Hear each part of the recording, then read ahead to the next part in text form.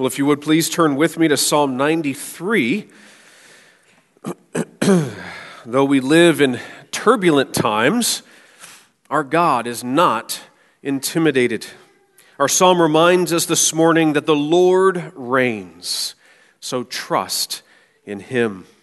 Please follow as I read Psalm 93, verses 1 through 5, the whole psalm. This is the word of our God. The Lord reigns. He is robed in majesty. The Lord is robed. He has put on strength as His belt. Yes, the world is established. It shall never be moved. Your throne is established from of old. You are from everlasting.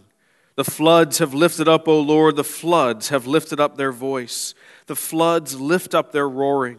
Mightier than the thunders of many waters, mightier than the waves of the sea. The Lord on high is mighty. Your decrees are very trustworthy. Holiness befits your house, O Lord, forevermore.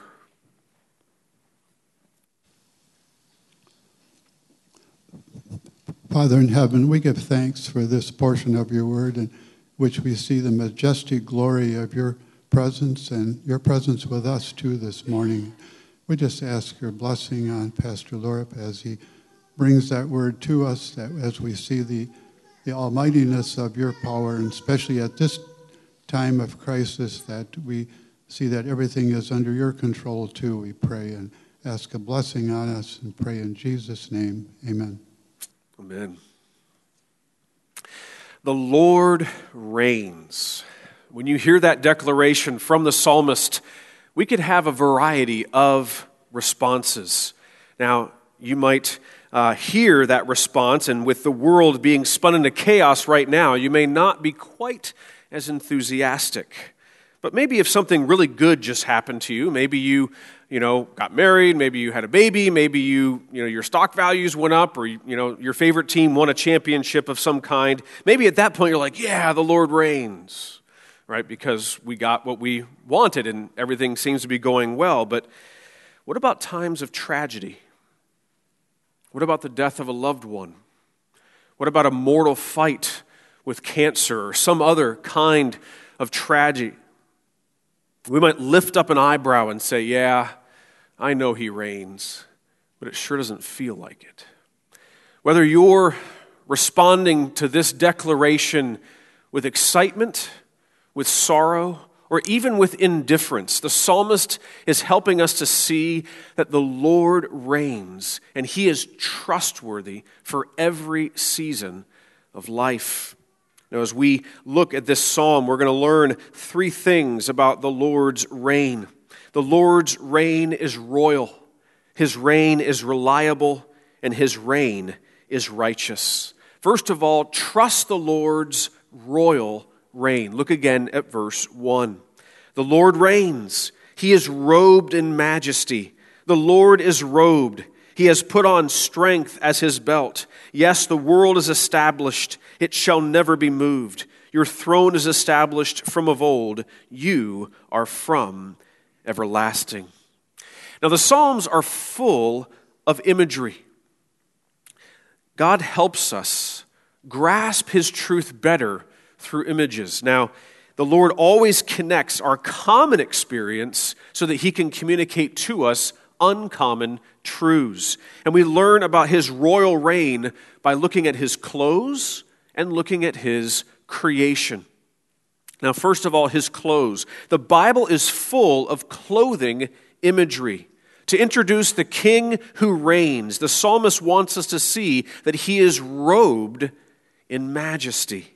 Now, Joseph was robed in a coat of many colors. We know the priests were robed in holy garments, and that Jonathan gave his priestly robe to his friend David as a sign of their covenant. But as glorious as those robes were, only the Lord is robed in majesty, grandeur, and glory. Now, one of the most striking things about this psalm is that there is not one other person mentioned at all. This psalm is purely focused on the King who reigns. Now, he put on his strength as his belt. Majesty and strength are his clothing. Our King has the glow of greatness, and it's displayed in everything that he does. And so we see next his royal reign over creation. The Lord established the world by his infinite strength. He is so strong, he didn't need any tools to create anything. He just spoke the universe into existence by the word of his mouth. Now, as we think about that kind of power and we think about the Lord's royal reign, we have to see how relevant it is to every season of our lives. Even in Job's great season of suffering, the Lord brings us to this exact place, looking at his creation and the firm foundation that the earth is established upon. The Lord brings to Job a series of rhetorical questions. He says in Job 38, "Where were you when I laid the foundation of the earth? Tell me if you have understanding. Who determined its measurements? Surely you know. Or who stretched the line upon it? On what were its bases sunk? Or who laid its cornerstone? When the morning stars sang together and all the sons of God shouted for joy." Now, obviously, none of us were there when the Lord established the universe, and so none of us can give him counsel saying, well, you should have done it this way. Right? There's times we might try to do that in other parts of our lives, but we know it doesn't make any sense. When we think about the Lord's royal reign, all of creation has his fingerprints on it. It has a regal design to it. The universe is finely tuned to sustain life on this earth. If we were just a little bit closer to the sun, we'd burn up. Just a little bit farther from the sun, we'd freeze. There could be no life on earth. The Lord perfectly fine-tuned the universe for us. Now, as we think about the fact that the earth shall never be moved, we have to consider, again, the King who is sustaining every molecule in the universe in exactly where it should be. God had no beginning. His attribute of aseity, which is his power of being, he gives existence to all other things that are in the world. And so if the world has been established by him, by this God, then it can never be moved. No one else can do anything to challenge his rule and his reign. So how much more stable is he if he is sustaining the whole universe? Well, we have to learn next about trusting his reliable reign. First, we looked at his royal reign, and second, his reliable reign. Look at verse 3. "The floods have lifted up, O Lord, the floods have lifted up their voice. The floods lift up their roaring, mightier than the thunders of many waters, mightier than the waves of the sea. The Lord on high is mighty." Now, when I think of floods, I remember the images of the tsunami that hit Indonesia back in 2004. And then 7 years later, another one hit Japan. Now, a tsunami is not a large wave. It's actually a series of stair steps of waves where the whole ocean just comes on shore. And you can't outrun it. There's nothing you can do because it's so much water. Now, as we think about the floods that are described in the Bible, we obviously need to think of the great flood in Noah's day. Not only did it rain for 40 days and 40 nights, but the Lord broke open the springs in the recesses of the deep so that the water also came up. And so there was about 500 million cubic miles of water covering the earth. Now, thankfully, the Lord also promised to never flood the whole earth again. But we still have the thunder of many waters, the psalmist says. This certainly brings to mind giant waterfalls. And so I wanted, excuse me. Now, I knew Angel Falls, was the largest and tallest waterfall in the world, but what I was looking for was which one has the greatest volume of water. And so when I did my research, I was surprised to find that it's called the Denmark Strait Cataract. Exactly. Who's ever heard of that? And so it is actually a waterfall in the ocean between Iceland and Greenland. This cold, heavy water comes up and over the Greenland-Scotland ridge and then falls down below the warm water. And so up and over that ridge, there's 175 million cubic feet of water that passes over that ridge. Now, if you don't like the definition of a waterfall underwater and you rather one above sea level, that would be Inga Falls in the Congo, where there's 11 million gallons of water that fall every second. So I've not made it to Niagara Falls yet since moving to Michigan about 3 years ago and, being close and the border being closed now and all that. But, if you've ever been to Niagara Falls, then you also know the thunder of mighty waters. And that thunder is much more familiar to me when it comes to the waves of the sea. You see, I grew up in Florida. My uncle taught me to surf when I was 8 years old, and I became addicted to surfing. That was going to be my career. I started making surfboards when I was in high school, and I was fully committed to that direction until the Lord actually brought me to himself at 19 years old and called me to be a pastor. But I still loved surfing so much. I've surfed probably every beach in the Florida's East Coast. I've also gone to Costa Rica, Panama, California, and Hawaii to surf. The biggest wave I surfed was about 15 feet, probably up there somewhere. And then the best wave I ever had was in Hawaii. It was an 8-foot wave that I got barreled on 2 times in the exact same wave, and I just thought, okay, I can go to heaven now because I'm already there. But when you think about the waves of the sea, I don't want you to think about the 2 to 3 foot chop that's on Lake Michigan, right? That's not what he's talking about when he says the mighty waves of the sea. What I want you to think of is Chiahopu. Okay, it's a wave in Tahiti. Look it up on Google, not right now, but like later. Chiahopu is the most powerful, amazing, thick wave that you've ever seen, and you watch these guys surf and you're like, you guys are nuts, because the reef is like 3 feet below where the wave is breaking, and it's like a 20-foot thick lip of water that's going over their heads. It's phenomenal. So when it says the mighty waves of the sea, right, it's not shore break, it's Chiahopu. So the Bible is pointing us to this grandeur of waves and saying God is mightier than that. Then God also says to Job in chapter 38, or who shut in the sea with doors when it burst out from the womb?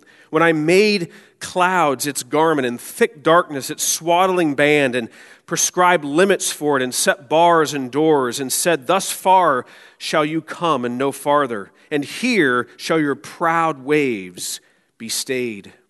In the Bible, the sea was used as a symbol of uncertainty and chaos.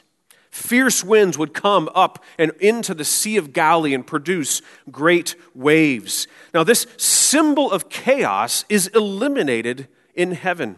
We read in Revelation 21, then I saw a new heaven and a new earth, and the first heaven and the first earth had passed away, and the sea was no more. Now, for an ocean lover like me, how could we enjoy heaven without the sea? Well, that's not exactly what John is talking about. What he's saying is there is no uncertainty or chaos in heaven. Now, as we think about the Lord's reliable reign, he is not a chaotic God. He has perfectly timed everything, whether we understand it or not. So why would the psalmist begin by talking about how well established the earth is and that the earth can never be moved, and then proceed to talk about the most unstable thing on the earth, namely water? Because even when the floods move higher, our God is greater than the flood. And so maybe your income is dropping and you fear that your debt is rising like a flood. The Lord is mightier than your debt. Doesn't mean to go spin up a storm, but in times of financial trouble, the Lord can help you learn to manage money, even in turbulent times. Or when the thunders of the waterfall overwhelms you, you need to know that the Lord is mightier than the thunder of the waters. Perhaps it's a lot of noise and turmoil in your family. Maybe conflict rains down like Niagara Falls. The Lord is mightier than your family's conflicts. He can help husbands to not be harsh with their wives. He can help wives to submit to their husband's leadership. He can help both mother and father to not be harsh with their children. And he can help children to honor their father and their mother. Or when the waves of the sea pound and pound and pound, we need to know that the Lord is greater than the waves. Maybe it's every news report you hear, oh, yet again, another riot, another thing that's been destroyed in our country. And it feels like the waves of death and destruction just keep coming. The Lord is mightier than any death or any destruction the world may have.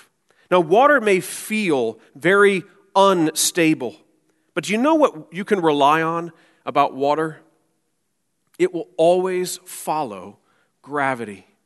And so when you think about the instability of the raging waters in your life, know that it must follow the gravity of the Lord's will. And so we learned lastly to trust the Lord's righteous reign. First, we learned about his royal reign. Second, his reliable reign. And thirdly, his righteous reign. Look with me at verse 5. Your decrees are very trustworthy. Holiness befits your house, O Lord, forevermore. Now, as we think of the Lord's righteous reign, the psalmist shifts his focus from the Lord's strength to now focus on the Lord's character. Now, you may recall Jesus doing something similar in Matthew chapter 9. It says, "And behold, some people brought to him a paralytic lying on a bed. And when Jesus saw their faith, he said to the paralytic, 'Take heart, my son, your sins are forgiven.' And behold, some of the scribes said to themselves, 'This man is blaspheming.' But Jesus, knowing their thoughts, said, 'Why do you think evil in your hearts? For which is easier, to say, your sins are forgiven, or to say, rise up and walk? But that you may know that the Son of Man has authority on earth to forgive sins.' Then he said to the paralytic, 'Rise up from on your bed,' or rise up, I can't even read, rise, pick up your bed, and go home." So in this, the Lord wants us to see his strength displayed in creation, displayed in miraculous healing, so that we can learn to trust his character. His decrees are not always understood, but they can be trusted. Now, holiness befits his house. I can't remember who said it, but somebody said, if you have all of God's attributes that are flowing like a river, if they go over a waterfall, the mist that comes up is the holiness of God. It's a beautiful image, but it doesn't exactly tell us what is the holiness of God. I remember hearing D.A. Carson answer that question when I was at a Ligonier conference in Orlando. He said, when the angels cry, "Holy, holy, holy is the Lord Almighty," do they mean moral, moral, moral is the Lord Almighty? Or separate, separate, separate is the Lord Almighty? It does lose something, doesn't it? Just to ask questions reveals how inadequate such definitions of holy really are. At its core, Carson says, holy is almost an adjective corresponding to the noun God. Only God is God. God is holy. He is unique. There is no other. Then derivatively, that which belongs exclusively to him is designated holy. The censers in the temple, priestly garments, etc. Not because they're moral, and certainly not because they themselves are divine, but because they are restricted in their use to God and his purposes. When people are holy, they are holy for the same reason.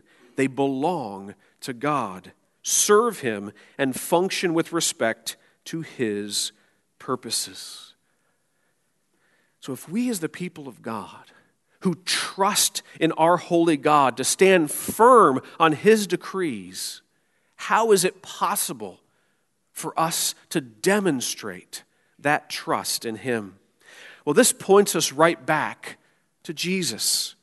He was robed in majesty.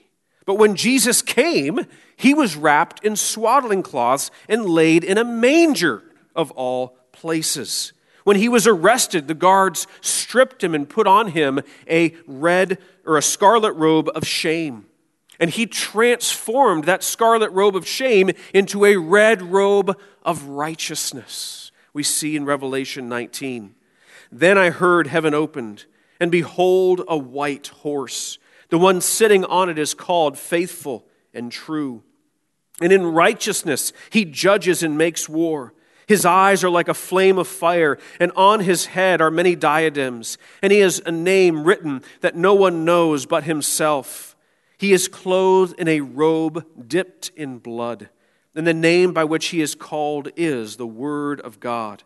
And the armies of heaven, arrayed in fine linen, white and pure, were following him on white horses. From his mouth comes a sharp sword with which to strike down the nations. And he will rule them with a rod of iron. He will tread the winepress of the fury of the wrath of God the Almighty. On his robe and on his thigh he has a name written, King of Kings and Lord of Lords. Trust the Lord's reliable reign. We also saw that Jesus is greater than the waves of the sea. When the disciples shrieked in terror because their boat was rocking all over the place and they thought they were going to drown, the sleeping Jesus woke up and said to the mighty waves, "Be stilled." And they stopped. The Lord of creation was present, and they were even more terrified. Jesus revealed his kingship. He revealed that he is mightier than the sea. And so that's why Paul says in Ephesians 4, and he gave the apostles, the prophets, the evangelists, the pastors and teachers to equip the saints for the work of ministry, for building up the body of Christ, until we all attain to the unity of the faith and the knowledge of the Son of God, to mature manhood, to the measure of the stature of the fullness of Christ, so that, here's the purpose clause, so that we may no longer be tossed to and fro by the waves and carried about by every wind of doctrine, by human cunning, by craftiness in deceitful schemes. Rather, speaking the truth in love, we are to grow up in every way into him who is the head, into Christ. The Father's decrees before the foundation of the world were lived out to the letter by King Jesus. He alone lived the perfect life that we failed to live.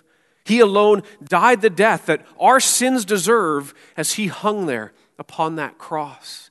He was then buried, and 3 days later he rose again from the dead to conquer death and the devil and all of our sin, so that by faith in him we might have God's forgiveness and be united to him forevermore. Is that the King that you worship? If it's not, if you have not bowed the knee before King Jesus, then he calls you even now to realize that you cannot save yourself. There's nothing that you can do to make yourself right in God's eyes, no matter how much you come to church, how much you read your Bible, no matter what your parents have done, no matter what your kids have done, nothing will make you right in his eyes except for the Lord, the righteousness of the Lord Jesus Christ that can be yours by faith. Turn from your sin and put your trust in him alone. For those that have turned from their sin and have entrusted their hearts to the Lord Jesus Christ, my question for you is, do you give thanks to him among the people? Do you praise his name among the nations, giving him verbal credit to where credit is due, even among unbelievers? He has set us apart for such a time as this. When the darkness seems to be crowding in, He has called us to shine the light of the gospel into the lives of those who don't understand why this world is as fallen as it is. And as we bring the light into their lives, not only in word, but also in deed, then they will also see His glory over all the earth. Let's pray together. Most gracious Heavenly Father, as we come and acknowledge your kingship, the greatness of your rule over all things, King Jesus, we are grateful for the way that you have ruled even over our sin in a way that we would never have planned ourselves, by taking that sin upon yourself, paying for it in full, and then rising again in triumph, where you are now seated at the right hand of God the Father Almighty. We come to you rejoicing that your grace is indeed sufficient. And as we confess our sins to you, you are faithful and just to forgive us our sins and to cleanse us from all unrighteousness. Lord, help us to demonstrate your rule over our lives so that the world would know that we truly follow the King and that they might know you as well. We pray it in your most holy name. Amen.